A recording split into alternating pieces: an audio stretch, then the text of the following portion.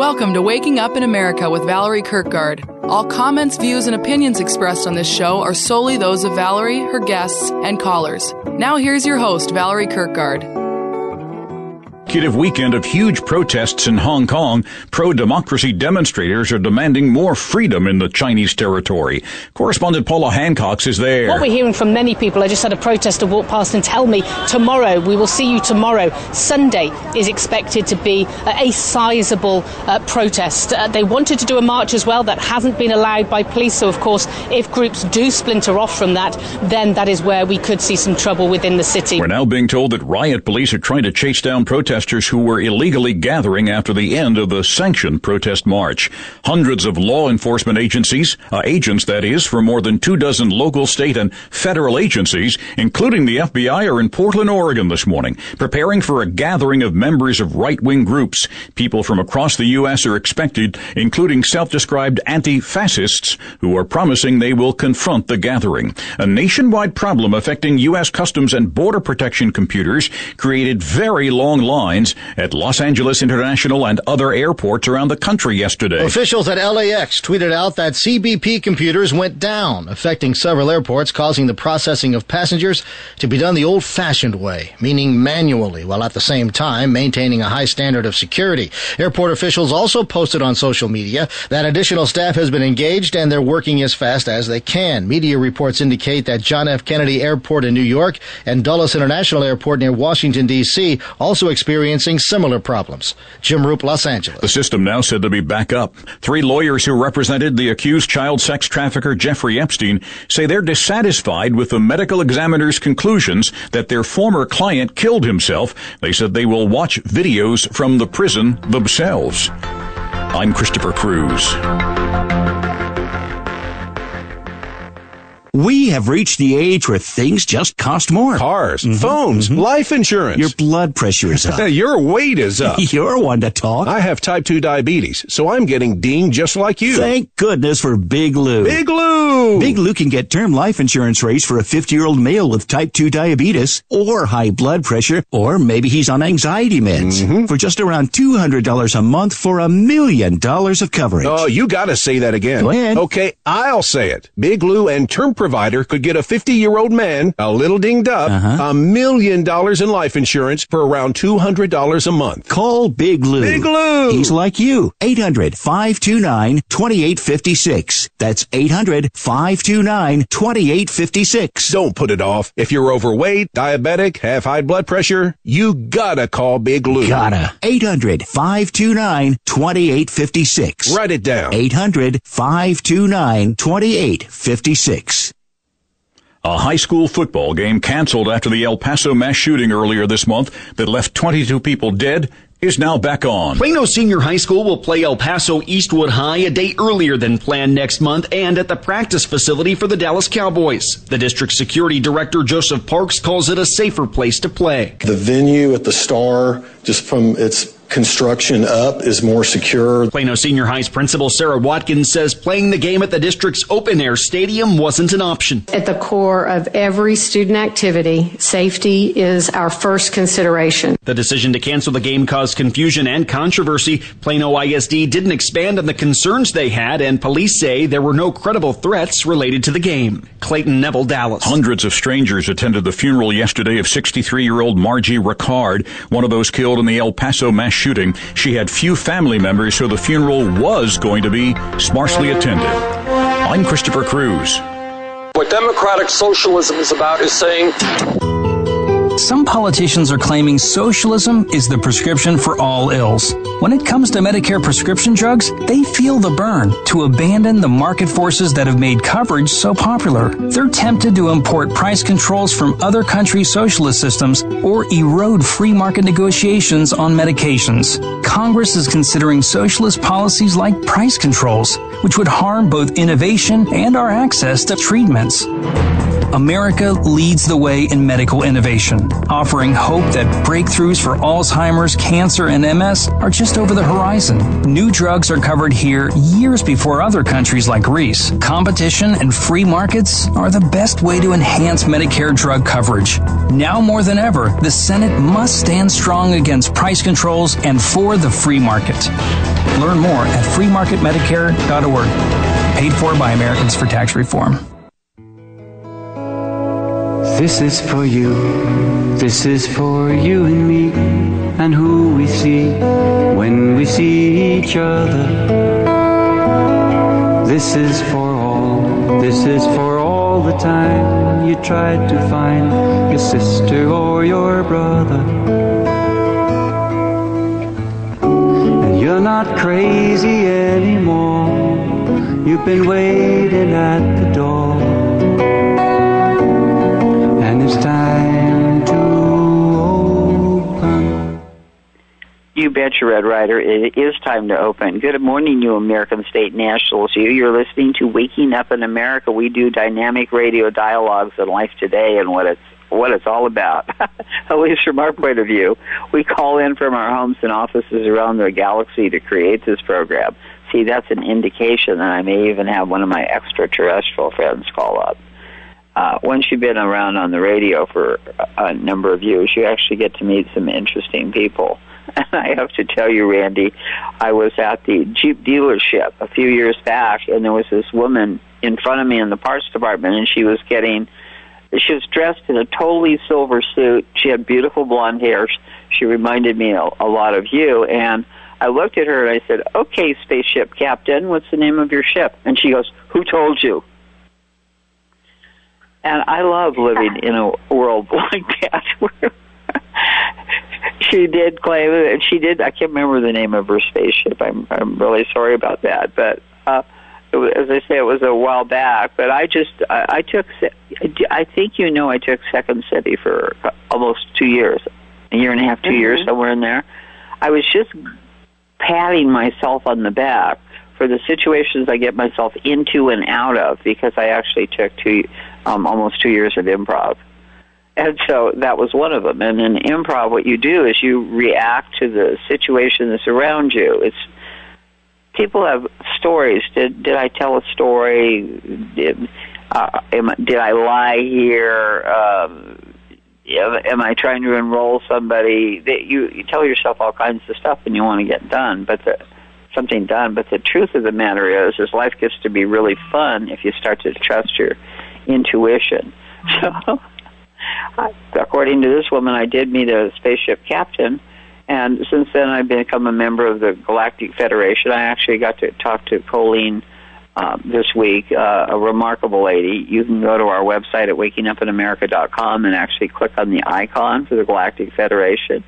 And, they're really 80% of the people, Randy, I don't know if you know this or not, actually know that have a strong knowing that there's other life that's visiting and it's here, and there's tall whites, and there's all kinds of interesting things that you can look up that you're not going to run into as part of your daily culture. Did you hear about how people are talking about storming Area 51?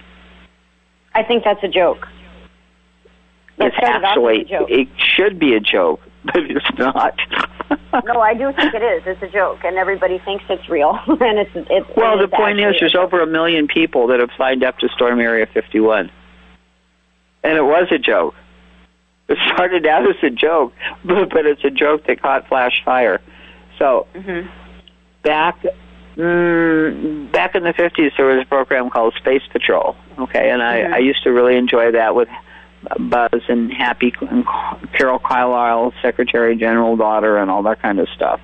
And Ralston Serio used to do things, and so did Nabisco, and it was fun. And that was like back in the 50s, we were more open to having conversations with our extraterrestrial neighbors.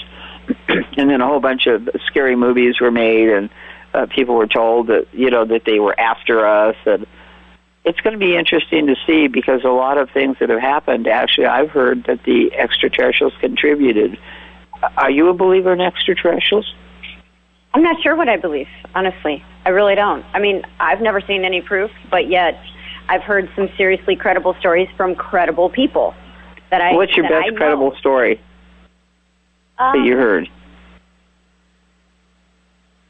Okay, so this is going to sound weird, and people are never going to believe this, but this family is not, they're not liars. So there's different dimensions. Like we live in what?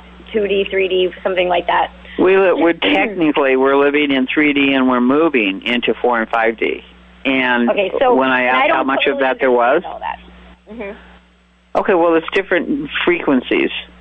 If you can imagine tuning your radio station, it'd be like changing stations. Okay, the ability to change stations.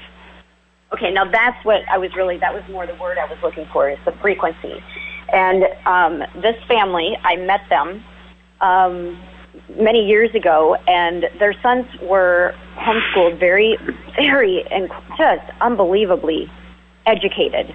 Some of the smartest young men and really inspiring young men that I've ever met at that point. And they were talking about this thing where they would change the frequency. And when they did it, they said that they saw literally a creature that was super tall, that was bear-like and wolf-like looking. And it was like outside of, they lived in Nebraska, and it was outside of like one of their buildings. And they said that it didn't have a good feel to it. Like it felt evil. And I don't think these kids are crazy. They weren't doing drugs. They don't drink. They were as clean as could be. And they literally swore to it that they saw that. So I have I believe there's all kinds of stuff like that. Yeah. So, just like I believe that woman actually was related somehow. I mean, she was shocked. She was down like I had exposed her or something like that. The reaction was so huge, I was just amazed. So many people read the Bible, believe in the Bible, etc., and in there it talks about angels, it talks about demons, so it's not, if the Bible is true, then those things are real. So it's not that far-fetched. Most people think about it having to do with like another planet or something, but I don't know. All I'm saying is, if you believe in the Bible, then you also know that there are other forms. Period. Well, I have one and not the other. I remember having Colleen on the radio. I think it was before you got on. Or when I say this, you'll have to tell me if you remember. But it was so funny. It was towards the very end of the program, and she was talking. Sheldon has been up on the spacecraft. I have memories of being up on spacecraft too, and it's part of my astrology that showed up in another chart. Okay, So Colleen is on the show, and she does the Galactic Federation once a month. So you can sign up for that. It's very interesting. I like the people she has on it a lot, and I put it on my calendar. So I'm listening to her, and at the very end of the show, I say, okay, Colleen, there's like, 6-7 billion people on the planet? How many people on the planet do you think are aliens? And she's got this really nice voice, and she just laughs. And she says, dear, humans were not indigenous to Earth. Yeah, you did say that. She said that. And a lot of people think that. There's a lot of anomalies around the world. There's shows on, Discovery and History, and, there's just a lot of things that people question. We've had guests on before that think that they've got all of that figured out, about how, let's say, the pyramids were made and that sort of thing. And you know what? I don't know. That's not been my area of expertise or anything that I've studied, and just haven't got into it because I haven't traveled to those places. I would like to go see those places and take a look at it myself and just see. But there's a lot of secrets. There's a lot of... Yeah, and what's interesting is that when Trump came into office, like about 2 years ago, maybe 3 years ago in September, he released a lot of data. Were you aware of that? Did you hear about that? That is when I found out about the tall whites and stuff. All that stuff had just been released in September, I think, of 2017. And that's part of storming, people wanting to storm Area 51 and things of that nature. People want to know the truth. I mean, I understand that Eisenhower actually signed a treaty with the extraterrestrials. Did you hear about that? I heard some things about it, but, I just hate it when I can't prove something, or, I don't know. There's just a lot of disinfo out there, and it's, a lot of I just want them to unveil the secrets that are, that the Pope has where he's at, and what our government has. Why can't we know those things? It's so irritating. Well, that's what's happening right now. There's been a huge dump. So this recession they're all predicting, the old system is going to disappear. It is in the midst of disappearing right now, just like when Nixon took out our gold-backed dollars back in the 70s. We have them back. They were supposed to make an announcement about it on the 15th, and they were supposed to make an announcement about it on the 4th of July. But we've had gold-backed dollars this year, and Trump pulled that off. So, in a sense, I think Trump is a grand magician because his tweets drive people absolutely crazy, okay? But while he's busy tweeting over here on one side, he's busy doing something else over on the other so that you're not really paying attention to it. And he's dumping a lot of data right now. It's really funny because when I heard about Jeffrey Epstein, my first thought was, I can't believe that they would have been that stupid to take a suicide watch off, Right. And then I find out a friend of mine, Abby Scher, she's very well connected in the world, in the Jewish community, and she said, Val, are you aware, of course I wasn't, that no request was made of any Jewish cemetery to plant Jeffrey Epstein anywhere? Don't you find that suspicious? I don't know what I'm thinking about anything. I thought, okay, maybe they hit him, and then, witness protection program, and then you hear Alex Jones on InfoWars came out, and he said that there was certain bones that were broken in the neck that were synonymous with being choked, and as opposed to I heard hanging. that too. And I heard that it was loud and there was a commotion, and they were, saying, breathe, Jeffrey, breathe, Jeffrey, which Alex Jones mentioned that quite possibly that they were choking him out at the same time that they were saying that, it's any never. Well, what we've decided here is that anything is possible. Yes. And if JFK Jr. and his wife are supposed to be still alive, which I don't know, does our government lie to us every minute of every day? It seems like. And do we get misled? Yeah, we get misled in the name of justice or in the name of correcting something or in the name of courage or whatever, but I'll tell you something. I do not ever want to be going through what the First Family must be going through. I heard that there's been like at least 20 attempts on his life, and the attacking and everything. I don't know how those people do it. So I'm going to, tomorrow is my 79th birthday. I'm sitting here August the 17th. I was born at 11:10 in the evening, and what I want to do is, right now, before anything else, is thank the Lord for the fact that we have a family, a First Family that's got so much courage. Yeah.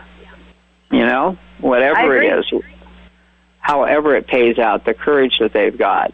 And all of this stuff is being unraveled. And I think it's pretty strange, actually, that no Jewish cemetery was contacted. I also think it's really remarkable that they supposedly took him off suicide watch after he tried to kill himself a week before. It doesn't make sense, Randy, other than, what we suspect. The Clintons looked awfully happy when they heard he was gone. But you know what? There's tapes, and the tapes actually show them doing certain things, which reminds me, how did you like... That was from Roseanne. How did you like the picture that was found in Jeffrey Epstein's house of Bill Clinton wearing a royal blue dress and red pumps? Yeah. What did you see when you saw that? I mean, it never crossed my mind. Creepy. It's just creepy. Well, remember when we had Roger Stone on? Yes. One of the best interviews ever, yes. I know. And you know what? I've really tried to get him back. He's just too popular and famous now. I can't get through. He doesn't even answer his private phone anymore. So you could, if you have some connection with somebody, go get Roger back because I would really like to know what's up, you know. And I did hear that Lee Wanta got paid. Have you talked to him? No, I've talked to Lon Gibby, but I haven't talked to Lee. Okay. Lon Gibby is our producer, and I actually want him to help me produce a series. And I was talking to a real estate developer last night too about it, about the banks and how they've put so many homeless people on the streets, or they've created homelessness. And I want them to be accountable for it. So that was part of what we were talking about at the party last night. And when you have people that have been in a business situation for 30, 40, 50 years for their lives, they've got good friends. So I really think that some things are going to come out of that party. And that's what each of us can do in our community, is to look around, like what's important in your community. What's important right now is a continuation of these rashes of thieves. You know, we were talking about the Ring situation where they actually stole the Ring button and then re-registered it. We're having our homes attacked in the mountains by thieves just walking in. What are we going to do about that, you know? Society is changing. How do we protect ourselves? You know, over the last 24 to 48 hours, and for the last year, really, but like especially in the last 24 to 48 hours, because I received a phone call from a friend of mine, and they were talking about one of their kids and how they're just so disillusioned.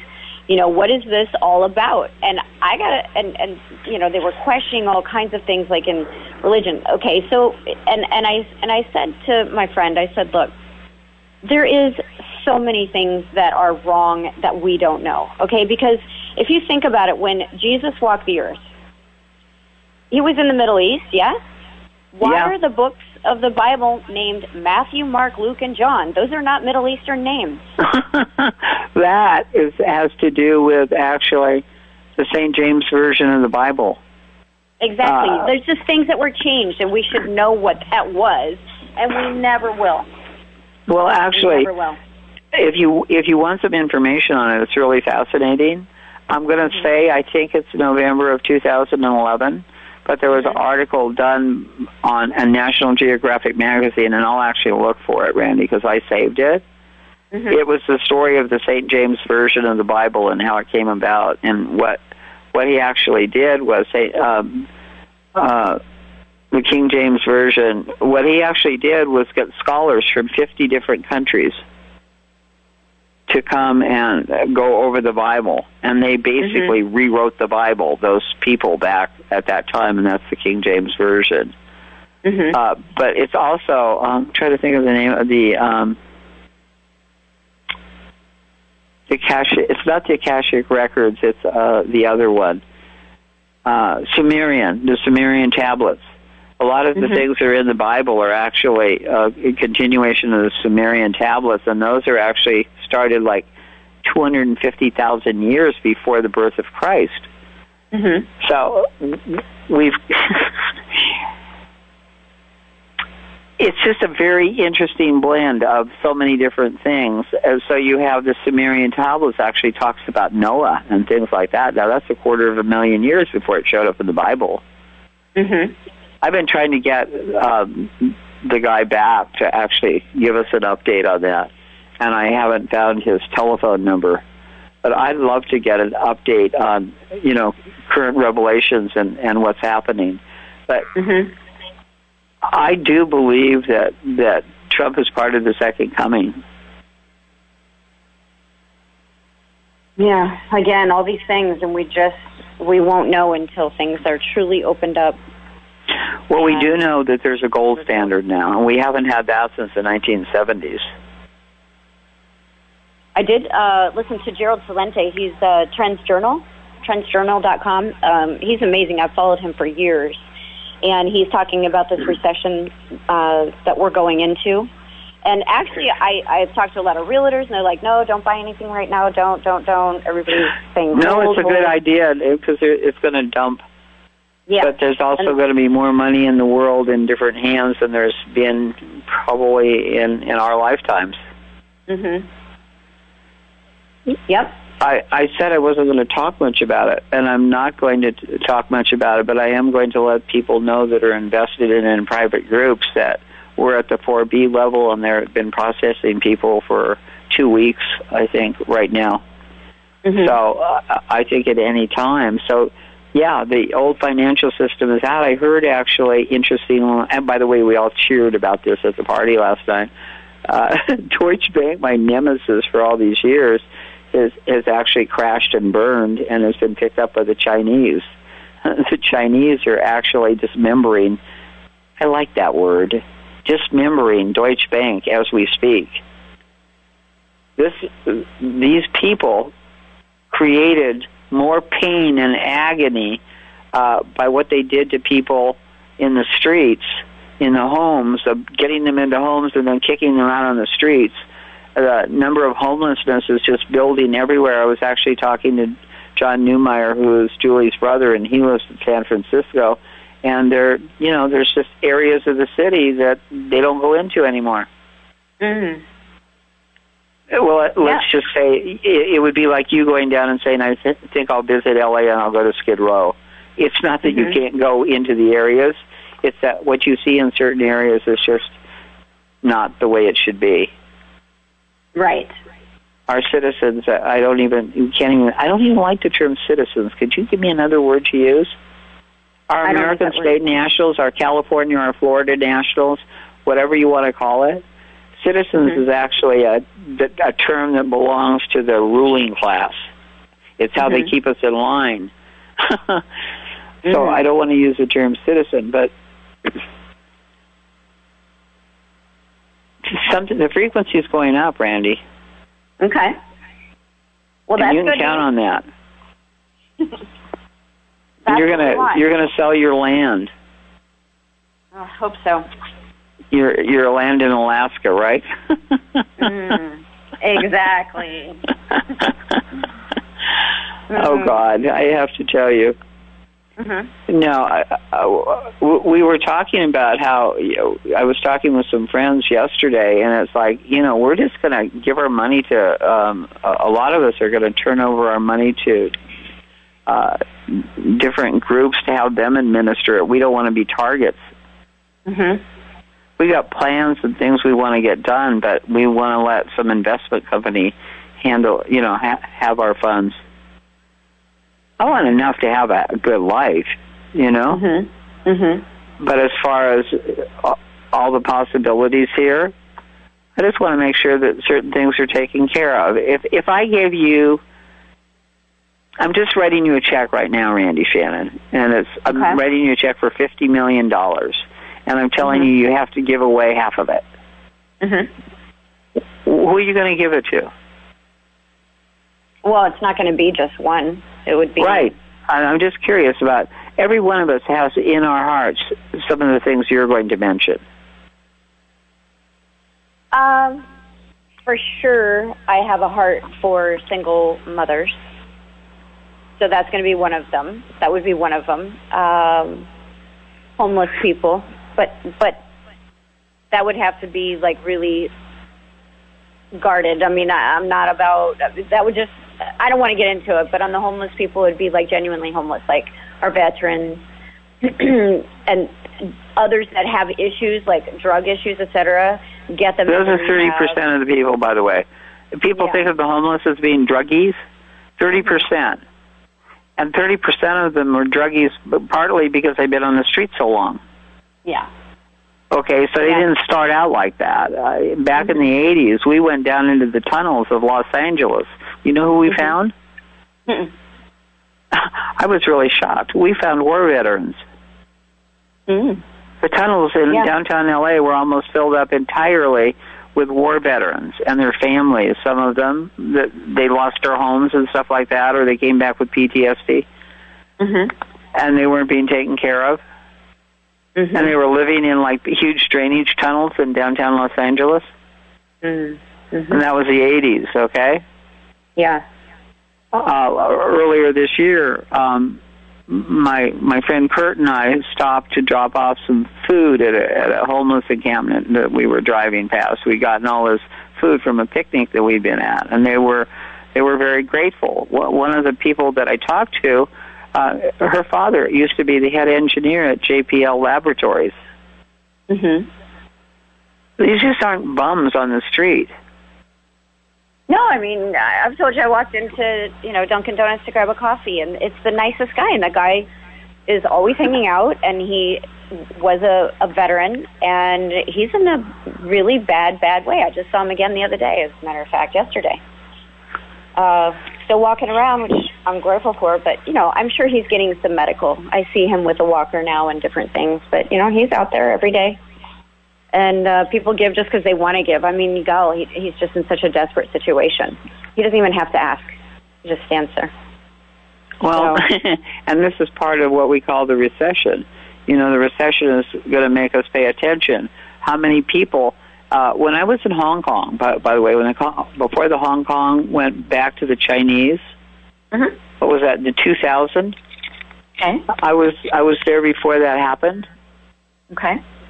Okay, so what was happening in Hong Kong was pretty much what was going on here, where people were actually buying houses and stuff like that, and then the economy was crashing, and they were working 18 to 20 hours a day to pay their mortgages.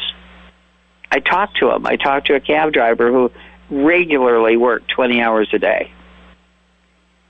And when I was there, even the police chief had jumped off the top of one of the buildings. They were literally committing suicide because it was bad for their spiritual souls not to be able to pay their bills, so they were killing themselves. Mm. And I was just like, I watched this all over the world. I hear the good side and the bad side, and then I wonder where on earth the Kardashians came from. Mm-hmm. I don't get what our what are we admiring? I don't get our values. It seems to me when I was younger that I had more values. I actually saw a picture of a bunch of campfire girls. You know what those are? Are they like a Girl Scout? Yeah. I don't know. Mm-hmm. So in my day, we had campfire girls, and we had brownies, if you were a little scout. I was a brownie one. Were you a brownie? I bet you just were adorable. Did you have your little beanie and everything? I did. I loved being a brownie more than even being a Girl Scout. I loved being little, and the brownies it was just way more fun. I loved it. Yeah. But my mom made my campfire girl outfit, and I'm telling you, it was amazing. I had a little red vest and a little blue skirt, and I was a campfire girl, right? Mm-hmm. Mm-hmm. And we learned all of this kind of cool stuff. And then there was 4-H. Did you have 4-H? Yes, but that was not something that I got into. I didn't. I always wanted to, but I never did. I really wish I had. Well, I was glad I got into it, and I was horrified I got into it because they showed me how to kill a rabbit. And that was like one of the most traumatic effects of my life, was having this rabbit taken out of my arms and killed. I had to go to therapy over that one for quite a while. Because I saw 4-H is where I saw them cut off the chicken's head and watch the chicken run around the yard, no head spurting blood. Yeah, I've seen that. Well, I mean, that's just how they do it on farms. I mean, they don't take it all to the slaughterhouse. They just get the whole family together, and then that's what's done. And then everybody throws them in. You scald them, and then you let them run around, and then you scald them. Then the feathers come right off, and then take the guts out, and boom, it's to the freezer straight away. Yeah. Did you have any trouble eating them? I didn't raise them. The ones that we actually did physically raise, we didn't eat a one. Nope, couldn't do it. They all had names. That's our problem. I know. I spent my entire allowance, which was 25 cents a week, buying food for my rabbits and crossbreeding them. I had so much fun making different kinds of bunnies, but I didn't realize that you also inbred genetic defects. So my bunnies were like starving. My little bunnies were like starving to death, and I couldn't figure out what was wrong. They were just getting skinnier and skinnier. And then there was one little fat one. And I looked at the little fat bunny, and it had broken its front teeth. And I didn't know that bunnies' teeth grew all the time. So I think because probably of my crossbreeding and stuff like that, the little bunnies' upper teeth had grown into their lower lips, and they couldn't eat, and they were literally starving to death. So I went and got Mom's toenail clippers, and I clipped her teeth, and they were all fine. But actually dealing with life and death at that age, that was a very powerful thing. Being allowed to be a child and to experiment where I experimented, I got to get what felt right and what felt wrong, and I got to get conflicted because 4-H was, as you know, the farming community feeds the world. And here I am going, you can't kill my bunny. Like you said, as long as it's got a name, it doesn't die. Well, my mom said, you have too many bunnies and you can't afford them, honey, so I'm going to give some of them away for you. And I was like, I didn't like it, but I got it because my 25 cents really wasn't hacking it for all the little bunnies I had running around. So she gave away some of my bunnies, and about 6 months later we're having dinner, and I said, what are we eating? And they go, it's chicken. And I said, I don't think so. And I was being asked to eat my bunnies. And that was a moment in my life. Pardon? I said that would be tough. So all of these things had... What's good about stuff like this is it's where you draw the line.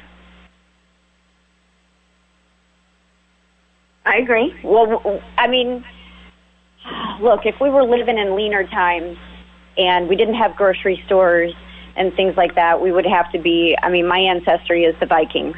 I'm Swedish and Norwegian. Yeah. I get it. I totally get it. I never thought of you as a Viking, but I totally get it.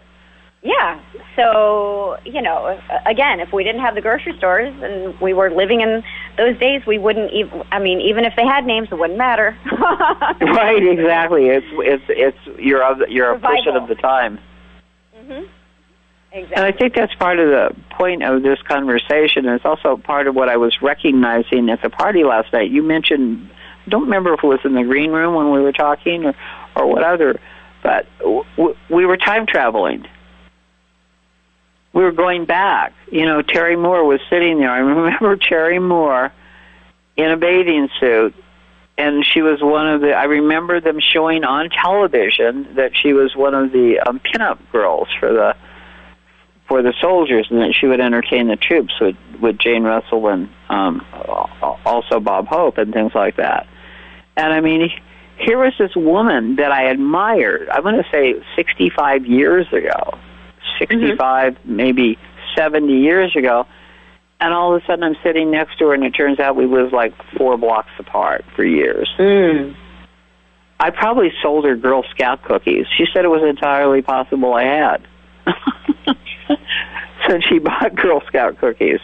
You know, it's like, and then when we started talking about things, it was like she was bringing up things and I was bringing up things, and we were remembering things that neither one of us had remembered until the other one started talking about it.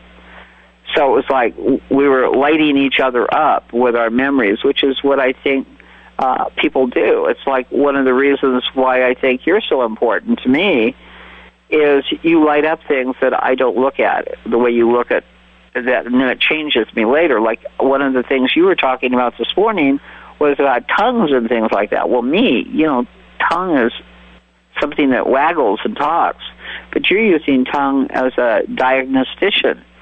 You took yourself and you changed yourself, or you evolved yourself from somebody who was very interested in the law to somebody who is very interested in how human being works and what you can do for them. Completely. I mean, that's, you know, I've had this love for health and nutrition most of my life because when I was somewhere around 14, I went through something and I put on an incredible amount of weight for my body size. And I lost You're 5 what? I'm barely 5'1", and I'm about I'm working out a lot right now, and I'm working out really smart. So it's not about losing weight for me. So I'm probably about what is you just said something interesting. What does working smart mean to you? Okay, so when I go to the gym, my kids, they're so funny because they're like, Mom, don't go when we go, and we don't know you. That's the way I work out. So it's not just to my family that's like that. No, it is so funny. But I get it. They don't want to be embarrassed because I'm like really just doing what I think is the smartest thing for me. And I love where my body's at right now. I am so happy with where my body's at. And what I do is I wear ankle weights, and I'll go on the treadmill for maybe 20 to 30 minutes, sometimes an hour, and I've got these weights on the whole time. Plus, then I put the elevation at 4.5. It's a level 4.5 elevation. And then I don't run anymore. Ever since the marathon in 2015, I have not run again. So I was remembering when you took that off your bucket list and you said, okay, that's not happening again. Right. So, and I haven't. But what I do is I walk at a 3.6 mile per hour pace with an 8-pound weight in each hand.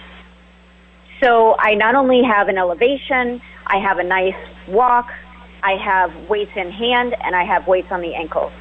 And so in that time, what I'm doing with my arms and the weights, and what I'm doing with my legs and the weights, it eliminates a whole lot of other machines I don't want to go on, I don't have the time to do. And right. I'm actually toning, so it's a very solid hour, because then I will go over to the stair, I think it's called the stair climber, where the stairs just keep coming down at you. And I know what you mean. Yeah, so that is already very good for your muscle tone, to tone your body. And I'll put that, I go at different levels. Now that one I do get a good sweat on, but I'll wear my ankle weights on that one the whole entire time too, and I'll take one 8-pound weight and I'll switch hands. That way, if I lose my balance or, trip or, if you're going a little bit faster than sometimes you can hit the stair and stumble. So one is good. Yeah, so I try to just be a little safer. And so everything I'm doing, every single thing I'm doing is strategic and toning, and I'm holding in my gut, and I'm squeezing my rear, and I've got these weights all around, I'm loving it, because I'm the opposite side of what you're doing, okay? I'm the one that got arthritis and couldn't move very much, and in not moving, I actually weakened my leg muscles, so I have a hard time standing up. So I'm actually taking Pilates right now, and I'm learning how to reuse my body, and it's really interesting. I'm working with Ivy Schmidt and Teresa Ketterman, and honest to God, the issues of getting older, which I don't think you're ever going to run into, Randy, because you're just, you've always been an exerciser all the time I've known you, is we lose our balance all the time and things of that nature. And I've got arthritis, which I've lost 25 pounds now. I've pretty much plateaued, and I want to lose another 14. So I've been right around 25 pounds for a month, so it's time to drop down to where I truly want to be. My arthritis has lessened, and my mobility has increased. And the problem is that when you're not doing a program like Randy's doing, and she's been religious about this as long as I've known you, I haven't done that kind of religious attention to my body, and I'm paying the price for it now. I mean, let's say that you're listening to Waking Up in America this morning or this afternoon or wherever you're picking us up. By the way, our global readership and listenership is really growing. It's fun to get the reports in. It's funny to know that somebody in the Ukraine is listening to us and somebody in Africa is listening to what they're saying. So hopefully you'll find something here too. But I'm now rehabbing myself, so I make gains that I can actually stand up without pulling myself up because my legs have gotten so weak, for instance. And the arthritis makes it really easy for you to say, I don't want to move, it hurts. So what Randy's doing is she's moving, and I bet you get sore sometimes, don't you? Oh, yeah. Yeah, because I'm always pushing. You know, I went to the gym yesterday, and I put my elevation at a 5, and I walked differently on it, and so I was using different muscles. And then I went over to, like, a free weight area where they have those balls, like the big round ones, and they have...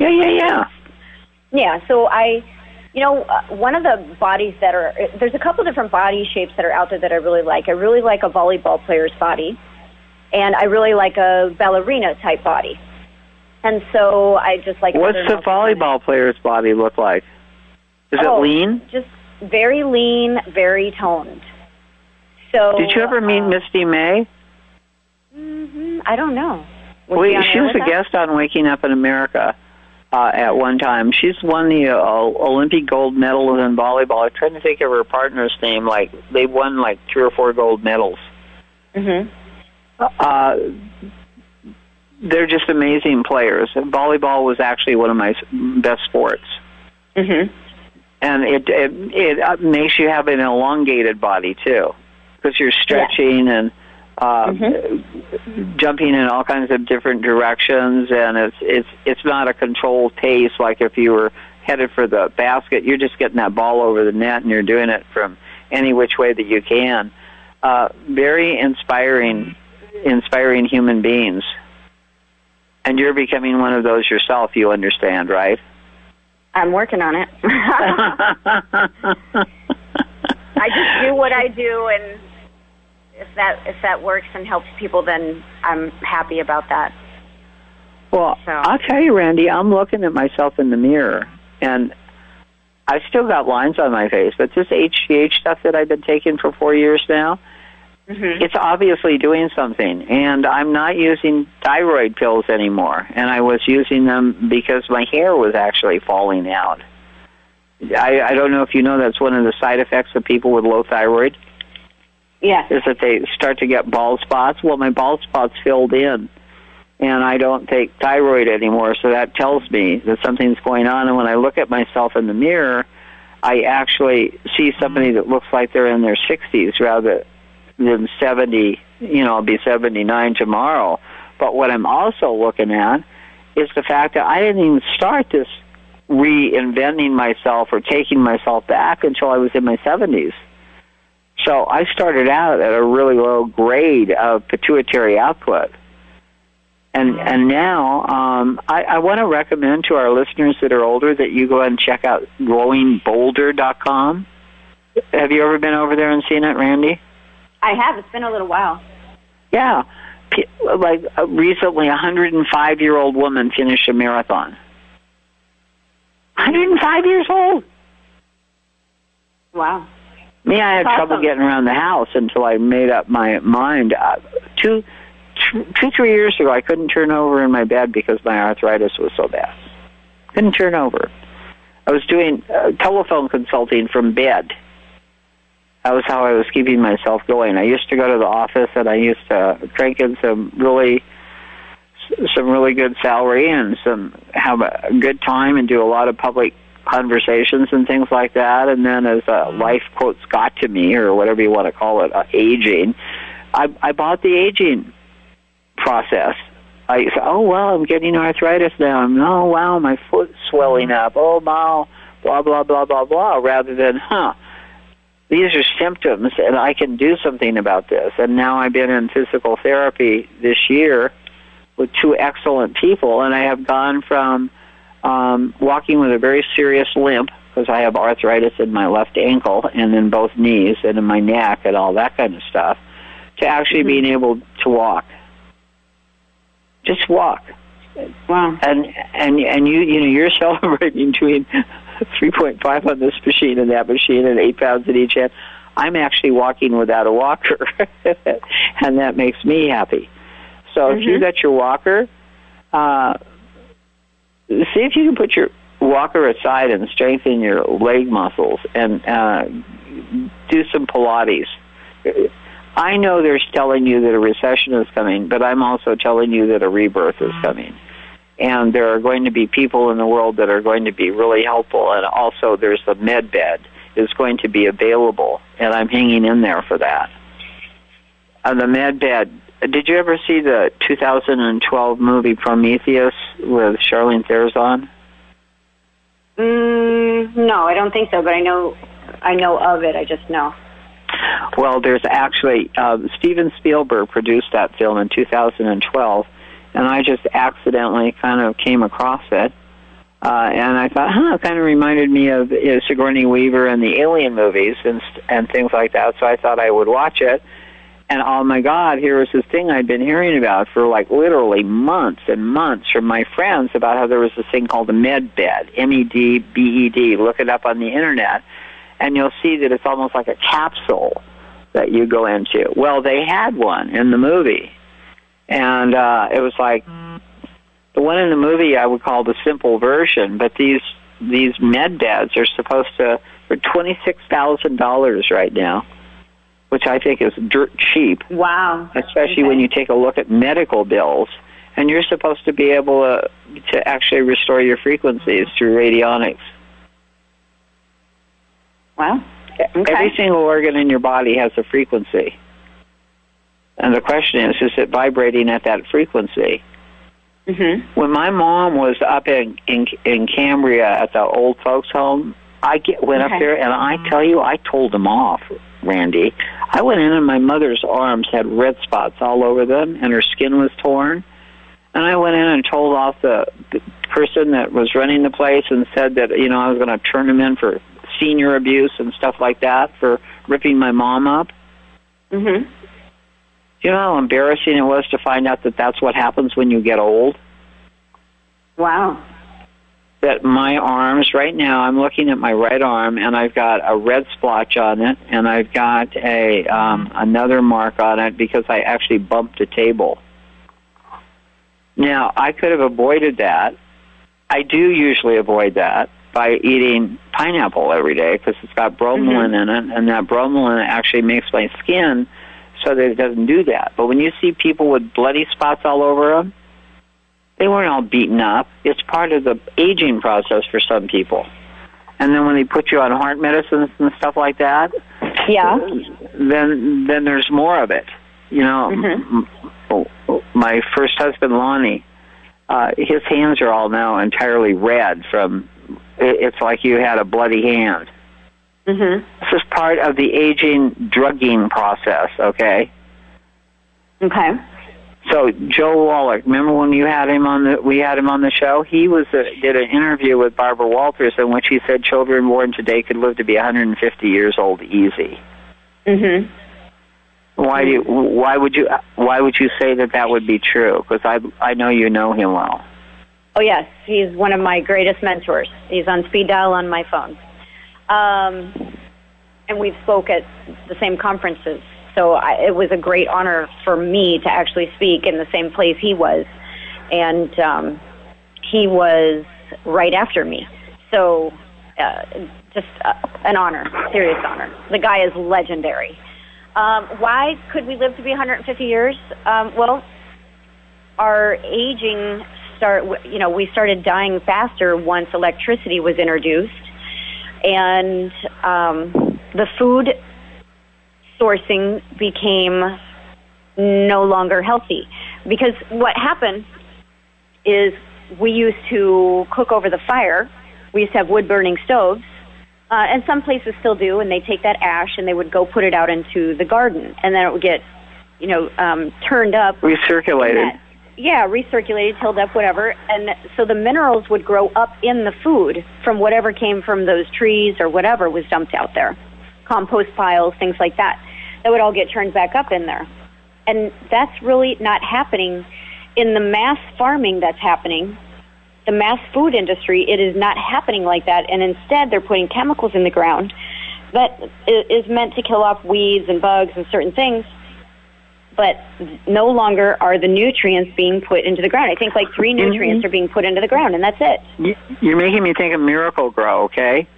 If you go to a nursery and you say, I want to produce really great vegetables, they'll say, well, you have 2 choices. You can get Miracle Grow or you can get this other thing, and the Miracle Grow really makes them grow fast. What they don't tell you is, or they do, actually, you get to prove yourself as being smart, and you say, no, I'll take the organic one. I hear that soil that has Miracle-Gro in it is terrible and that it actually harms the soil. Mm-hmm. They'll smile at you every time because they can't tell you that, but they want you to know that. And they respect you when you say, I know what Miracle-Gro does to the ground. I'm not touching that stuff. Now, I touched that stuff for a long time because if I put Miracle-Gro on my plants, it's like, oh, my God. They just really blossomed. So I went, and, of course, the organic stuff is like twice as expensive. By the time I get done with neem spray to keep the bugs off, and organic fertilizer, my tomatoes are costing me $10 a pound. But I've got a nice little crop of little yellow tomatoes out there and a couple of really big other tomatoes, and it's like if I only grow like a couple of pounds of tomatoes a year, something like that, I'm fine with it. I feel like a miniature farmer over here. But this thing is, seriously, ask about Miracle-Gro because there's a whole case, there's a whole lesson inside of there. Well, we were almost out of airtime, and what we were also going to do today was just say thank you to all the people that have contributed to our lives and made this possible. And I have a whole list of people that I'm ready to read off. But if you were to think for yourself, who would you like to most thank this year for their contribution to your life? Oof. This year, probably, there's probably a couple. There's like 3 people. There's a gentleman by the name of Dave who every single day sends me scriptures and very uplifting messages. And I don't always have the time to say anything back to him because I'm always racing, but he knows it, and he's a listener of the show. So he's a very pivotal, very important person. I would say Fausto, who is the manager of Booyah, who's been very pivotal in introducing me to incredible contacts for my business. I would say Oscar for just showing me what a very passionate, amazing, abundant life can look like. You, Val, for just always saying inspiring things. And I would say my friend Angie, who is just a force and Angie and Kim, the 2 women that call me almost every single day. And we talk and just share things and share life and share stories about our kids and, just what's going on. So I have some serious rocks in my life. I have some really amazing anchored people. Oh, no, I think that's absolutely great. I actually want to thank Roseanne Mangio for sending me the Clinton picture. You sent me a lot of other good stuff over the years, but I have to tell you, Clinton in a blue dress was a real make-it. Maggie Migan for being my feng shui master with my life and my properties and my heart, and just like you're the best to talk to, Maggie. Let's see, my first husband, Lon Kirkgard. He really listens. He wasn't. I accused him of not listening when we were married, but I will tell you that he's maintained himself as a great father and as a great friend, and he's been married to Kura Kirkgard for, I think, 37 years now, and she's one of the major people in my life, too. You wouldn't expect you to be so darn close to somebody that married your first husband, but the truth of the matter is that because Kura has been here, we're all better people. So I want to thank Kura for that. And Catherine and Kurt Davini, you just kindness in a bottle, the 2 of you. And Kurt Davini stepped over the line of time and of reason and circumstance when he came over to my house to help me at 5 a.m. when I was being evicted and all kinds of things. So I actually could spend the rest of my time actually saying thank you to everybody. Normally I read the list that's at the end of the show about all the people that have been on Waking Up in America, but they've totally created who we are today, and the fact that we're a conversation for you. Please feel free to follow us at Voice America. Go over to our website at Waking Up in America. click in, be in touch. If there's somebody you want to have on the air, you can write me at val@wakingupinamerica.com. I want to thank Ben Migan for your theme music, Almost Ordinary People, and all the people at Cumulus and John Young and everybody else. Honest to God, we couldn't do it without you. Just thank you so much. And I'm starting my 79th year tomorrow. Let's see what we do with it. I'm looking for a big future. Thanks for listening. And Randy, just what an incredible human being. I feel so fortunate to know you. I feel the same, Val. I do. So go find who you love in your life and make sure you tell them. I do. That was me telling the listeners. I know you do. You're a loving fool. I thought we were off there. I think we're almost off air. Are we off air? Almost ordinary people here. Hear the music, feel the dance. Hear the music,